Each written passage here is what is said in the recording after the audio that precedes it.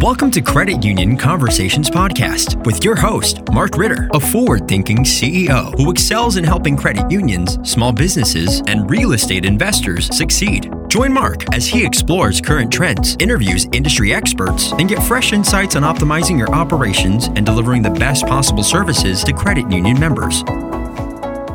Hello, this is Mark Ritter, the CEO of MBFS, a business lending CUSO that helps credit unions nationwide with all of your commercial lending activities. And I'm also your host of Credit Union Conversations, and I enjoy bringing this to you every 2 weeks, where we drop our latest episode on Tuesdays typically. And times they are changing in the credit union industry. I don't know about you, but as I record this and talk to you, it's the third quarter of 2023, and when I started seeing liquidity tightening and some other things going on in the end of last year, we really looked ahead to the third quarter of 2023 and said, boy, maybe things will change and we'll see some different things on the horizon. And if anything, our environment is getting more and more challenging every day. So this is, why we wanted to help with you today. And joining me today is Craig Page, the Chief Revenue Officer of MBFS. Craig, how you doing? Great. Thanks for having me on the show, Mark. I appreciate it. So, and for those of you who are familiar with MBFS, we are mainly a remote company, and I'm talking to you from the hills of and mountains of north central Pennsylvania, and Craig's down there in one of my favorite places in Middle Tennessee. So we don't get to see each other, or we talk to each other pretty regularly, but don't get to see each other too often, right, Craig? Not very much in person, but looking forward to seeing you in the next week. Yes, that is true. So today, Craig and I wanted to talk to our audience about one of the topics that's probably not that great to discuss, but we wanted to try to help people get in front of that, and that's when it gets into commercial loan workouts and collections and that whole piece. Craig, why don't you kind of tell everybody a little bit of your background and history and your origin story? Go right ahead. Terrific. Thanks. I have been working in the banking and financial services industry for about 20 years. And then close to 15 years ago, somebody who I had worked for at a regional bank tapped me and said, hey, I work for a CUSO, and this is in 2009, and we're seeing some delinquencies. Know you've had a lot of experience in that. I think we may have some potential REOs and some potential delinquencies. Why don't you come over to this CUSO? And I said, what's a CUSO? So he explained to me what a CUSO is, and almost 15 years ago, that began my foray into credit unions and CUSOs, and went on to join that CUSO, set up their REO department, managed their risk and loss mitigation for them, and ultimately went on and ran that that CUSO for a number of years. So have never looked back, love the movement in the industry, and here we are today.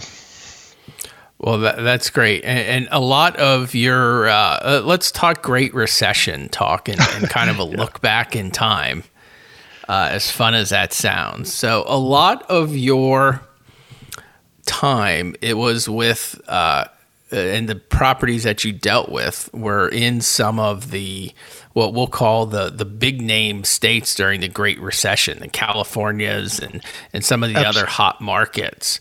Yep, California, Florida. We had a lot of the coastal properties.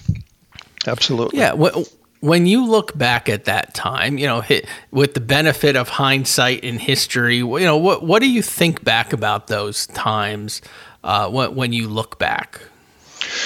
I think that one of the things that I learned from that time, and I think many of us who came through that time, is you need to be cognizant of the warning signs and things that clue you in that there may be trouble brewing with one of your borrowers. Looking at annual loan reviews, and I know that that's also a subject that many don't like to discuss in addition to problem loans and commercial delinquencies, but the reality is that annual loan reviews are a good barometer. If you are current on your annual reviews, and if you're not, you should be, and let us know if you need help with that. But the reality is that it's a good way to determine, are there any warning signs that you need to be concerned about with this borrower or the underlying asset? Are there property taxes that have not been made timely or have only been made partially? Property taxes, is everything current on your property taxes? What's the title look like on the subject property? Are there any liens that have cropped up or anything that you wouldn't expect to see? Those are the early signs that will help you to understand there may be something here that I should be looking at more closely or taking a deeper look at. Looking back, during the Great Recession, what did you really find was the root cause of some of it? Obviously everybody had issues. Was it more of oversupply? Was it lack of demand for space? The economy, there was just no demand for what was going on at the time. What when you look back, what do you really see as kind of some of the macro issues? And then, maybe we'll dig into some of the borrowers. Go right ahead. Yeah, I think the lack of demand was clearly something that was in play at the time, which we're seeing now post-pandemic. A lot of people not returning to the office, getting comfortable working remote, as I'm doing today as we talk.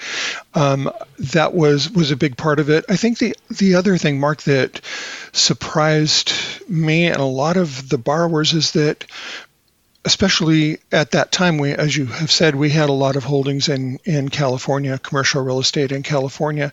And I think that most borrowers thought this is just another small blip on the radar, and in a couple of months, everything will be fine.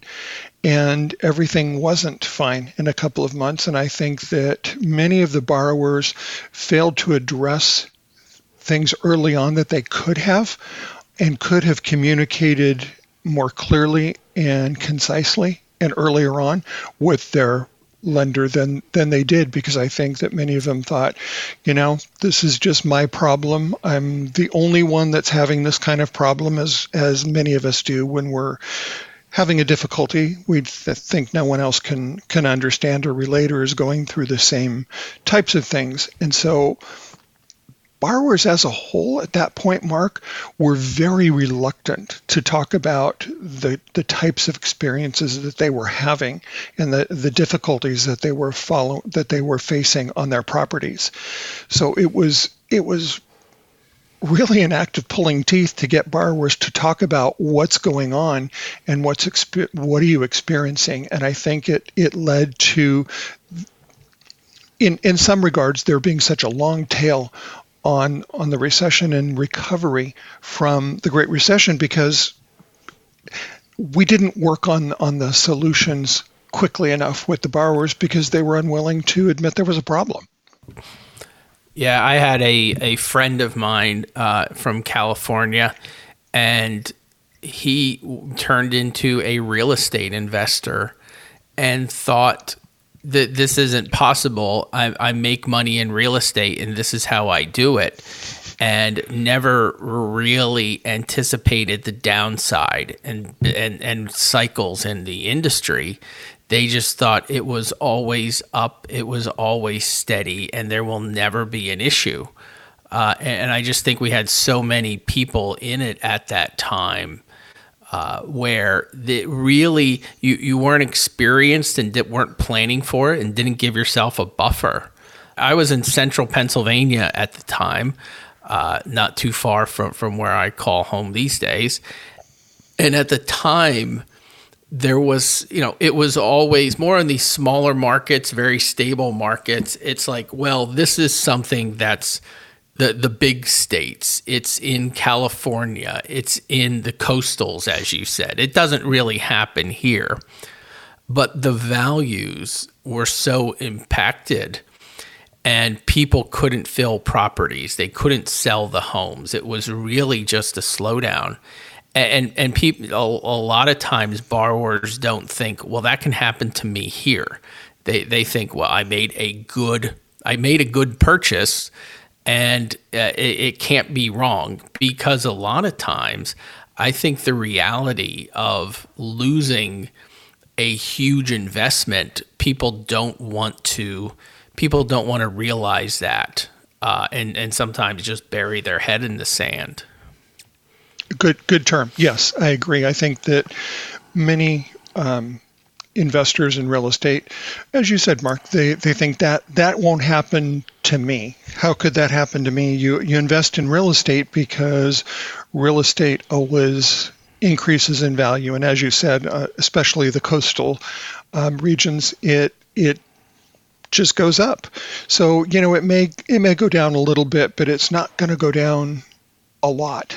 And I think that many commercial investors, residential investors, you can call them, they're mixed now. A lot of people are amassing a lot of residential properties. So are they residential investors or commercial? Well, you get a portfolio big enough, and it's the same for same.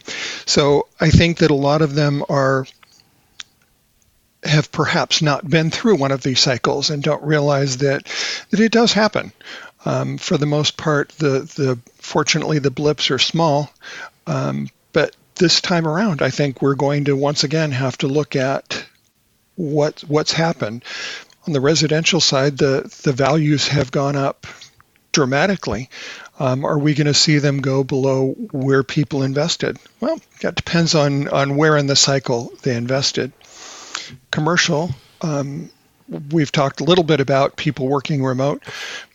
There are certain markets where it's changed dramatically. I was in Portland, Oregon, not long ago, in downtown Portland, and boy, it's changed. I used to visit a client of mine up there, and I would park half an hour walk away because it was the closest you could get in parking because it was just so congested.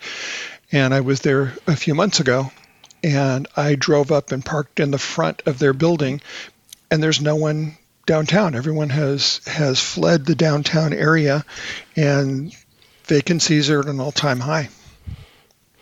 I really think, a lot of, we'll use the term commercial real estate to kind of throw into just about anything that's what we'll call an investment. But this time around, in the Great Recession, I think it was such a demand-driven issue. This time around, I think there's going to be some different factors. Unemployment's going to still remain. Projections are unemployment isn't going to skyrocket. We'll see. But the money supply seems really out of whack with what we're seeing and experiencing in the economy as a whole, which could really put a wrench in a lot of properties. But as you mentioned, when you go to downtown Portland, you look around and there's a lot of parking. I experienced that when I went to a business park in New Jersey, where it was your typical suburban business park, maybe 8 to 10 buildings. And these parking lots were empty. And all I could think of is, I guess everybody here is working from home. And it's not that people aren't working. They're not working in these large places that we designed to house all of these people, because it's very expensive to build and labor is still tight. And where do I see it as there's definitely segments that are going to be in trouble. It's not that all real estate is a bad investment today. There's some that are performing just fine. Right. But what's your kind of outlook on the commercial real estate space these days? I think that as we look at the various aspects, flex and industrial space where it can be used as a transportation hub in the wake of all of us shopping online and through Amazon and those kinds of things. Those are in huge demand, and they continue to lease up very quickly if there's a vacancy, but most of them tend to be occupied.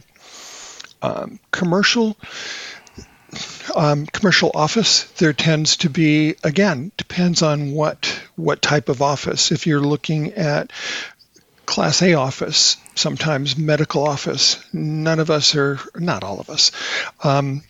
Some people visit their doctor remotely, but for the most part, those are still services that we go to in person. So I see retail continuing to have a strong demand.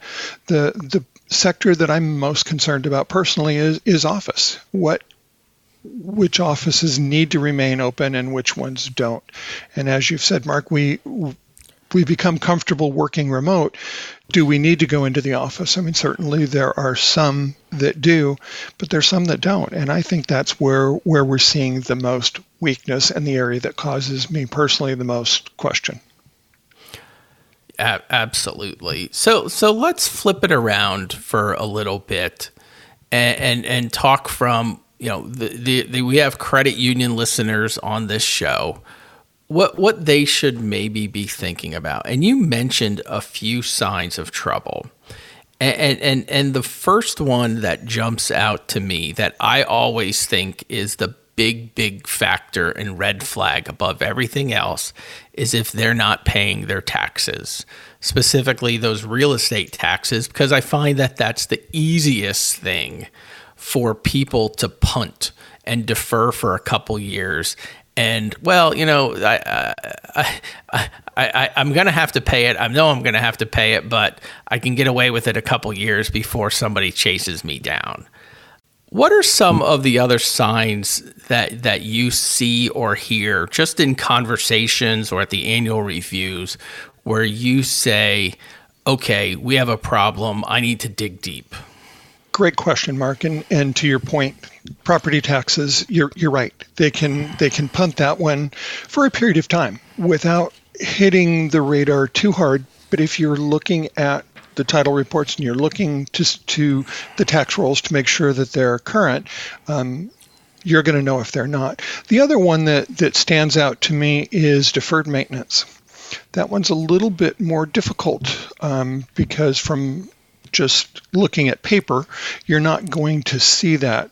It's why I think that it's extremely important that where you can, you get a property inspection report.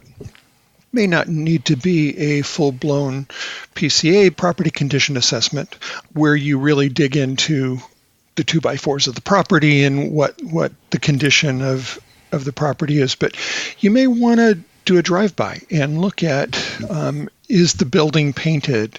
If it's a house, are the weeds grown up?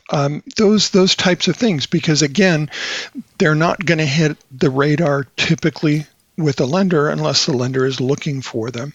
And in this environment, I think that it is prudent to make sure that you're checking those low-hanging fruit boxes: property taxes, deferred maintenance, insurance. Property insurance is another one. It also tends to be very, very expensive. That one will typically catch you sooner than the property taxes will. But again, if you're in a cash crunch, those are the three areas that I typically see borrowers waiting on. One of the differences for many of our listeners is that when they're at a credit union, what happens is somebody doesn't pay a loan, it goes 30, 60 days, and we have a collections problem. We're trying to get the money, see if it's the payment, we send them some letters, and then when they don't pay, If it's a car, we go take their car. If it's a house, we foreclose on it, or we have some sort of collections. And it's, I hate to say it's routine, but it's fairly routine. There's always some nuances in there. Whereas on the commercial space, the delinquency is the lagging indicator. When they're not paying you, it's over. As opposed to, and in our business, we sometimes refer to this as the workout process. Where did you see, and I'd be interested to get your hindsight in terms of, how much was a workout versus a collection? And, there was probably some situations you looked at where you said, first conversation, you said, this is over. We're just in this for recoveries. What's the most I can get out of this? Versus looking at it and saying, I need to work this out and work through it because I'm going to lose money if I just put the hammer down on these people. Kind of when you reach that fork in the road, what was your perspective and outlook on some of the different options? I think that my outlook in hindsight, Mark, is that what we don't want to do is fall into a routine or consider that this is standard procedure when you get to commercial delinquency. One of the things that I found was extremely successful was reaching out to the borrower and having a conversation. Hey, looks like there's a problem here. Tell me what's going on. Can you meet me at the property and give me a tour? What's going on with the property? I see you're delinquent. Those kinds of things. I find that when you start out having a conversation with a borrower who's already in trouble, they know they're in trouble, they're feeling stressed, they're feeling guilty, they're feeling, name the emotion. A lot of them are happening at the same time, and probably most of them all at the same time.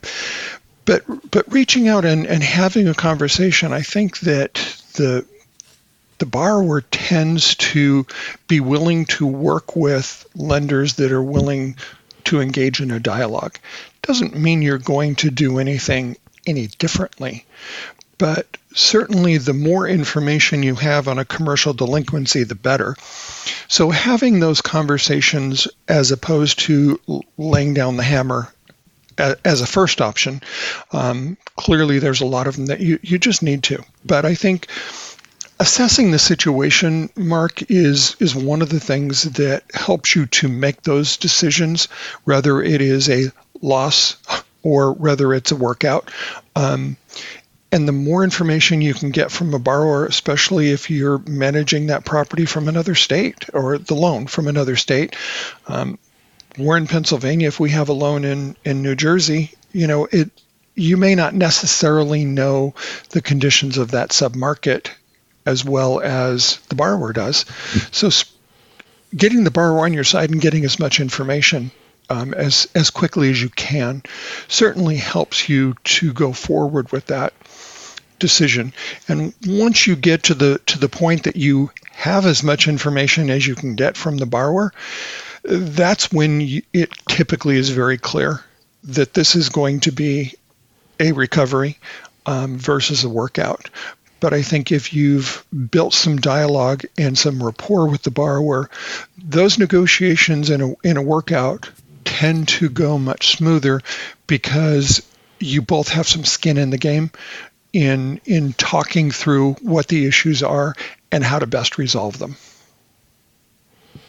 Yeah, and I think that's a different outlook than many credit unions are used to in the past. A lot of times people have, I'll call it procedures. They have systems. This is how we do things. This is what we want to do.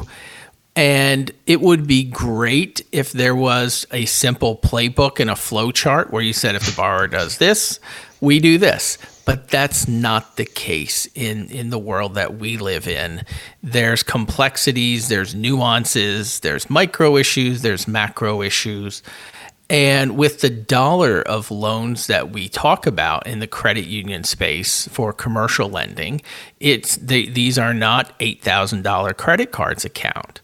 many times you're better off making the decisions you didn't wish you had to take, but they're better off for everybody in the end. And that's probably one of the big differences that I see is, working with people as opposed to collecting and is a much different mindset. I think what we do well, here at MBFS and advising the credit union. So, unfortunately, I think we're going to be doing more of this business over the next few years. Nobody wishes we were, right. But I think that's what we'll be doing and helping people out. I agree, Mark. And if I can go back and just make one caveat to your listeners, I want to make sure that I'm not remiss in saying, well, it's important to build a rapport and talk to your borrower.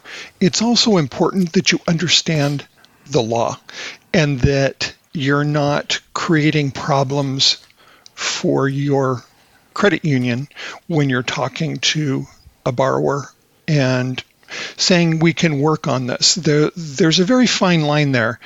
And so my recommendation, in addition to making sure you engage the borrower and talk to them, is make sure before you do that, you know what the laws are that govern the particular state you're working in, and make sure that you are not making reps or warranties accidentally to a borrower saying, oh, we can modify this loan or anything else. Make sure you know what your covenants are within your loan documents. This is, you want to be friendly, you want to be cooperative, but you also want to make sure that you are within the lines of the law and that you're being very, very careful. It's a delicate balance, but it's an important one. Yeah, there is such a line there of lender liability that you could get yourself into, because in general, credit unions, and this is why we like our industry, we're friendly. We want to talk. We want to have the conversations, but you can't overpromise. And that's where getting in that third party to negotiate a letter and put in some parameters so that we're all on the same page really helps out. This is not something, if it is your first go around of working out, you don't want to just push it to the lender, because many times they have a relationship with that borrower and they want to maintain that relationship and be friendly. And if you were involved in the origination of the loan, many times you see it from a different lens versus somebody like me and you that comes in after the fact. Absolutely. And as you said, Mark, we certainly are well poised at MBFS to help credit unions with this. And we understand the balance, the delicate balance. And, I personally have spent enough time in court dealing with foreclosures and bankruptcies and those kinds of things that you understand what the nuances are, and you become familiar with them, and you work well with not only your credit unions, but you try and work well with the borrowers, understanding what they're going through and what the macro and microeconomics are, as you said. Well, unfortunately, we could probably spend hours and hours talking through all of the nuances, and I think both of us would get pretty bored and a lot of listeners would hang up. But I think we gave people a lot to think about today. I certainly hope so. I think that, as you said, there's a lot more to cover, but I appreciate the opportunity to chat with you and to share some perspectives with our credit union partners. The commercial lending space is extremely rewarding for credit unions. It's extremely rewarding for your community. But what I would caution everybody is when you get these bumps in the road, when you get the hiccups, if you don't have people who are very experienced in that process, pick up the phone and talk to somebody who does. And there's a large difference between being an expert in commercial lending and originations, and being an expert and very knowledgeable in commercial loan workouts, because those are two very, very different processes. And, Craig here is one of the experts in our industry. Unfortunately, it's one of these things where the more experience you have, the less you really want that experience at times, because it's not too fun. But you need to get that done. So, Craig, thanks for coming on the show. Thanks for having me, Mark. I appreciate it. All right, we will see each other very soon. And for all you listeners out there, we hope we gave you a little bit of things to talk about today and things to consider. Delinquency is low these days, but we all think it's going to increase. If it goes down over the next 2 years or so, we'll give everybody who listens to this show a prize, and I'll be very happy if that's the case. But we don't think that's going to happen. So thank you. My name is Mark Ritter, your host of Credit Union Conversations. If you want to connect with me or Craig and talk a little bit more about this, you can reach us out on our website, mbfs.org. We're both out there on LinkedIn. But on our website, we have all of our contact information where you can connect with us directly. Thank you. Have a great day, and we will talk to you soon. Thank you for listening to the Credit Union Conversations podcast. Have a question? Visit markritter.com for more information.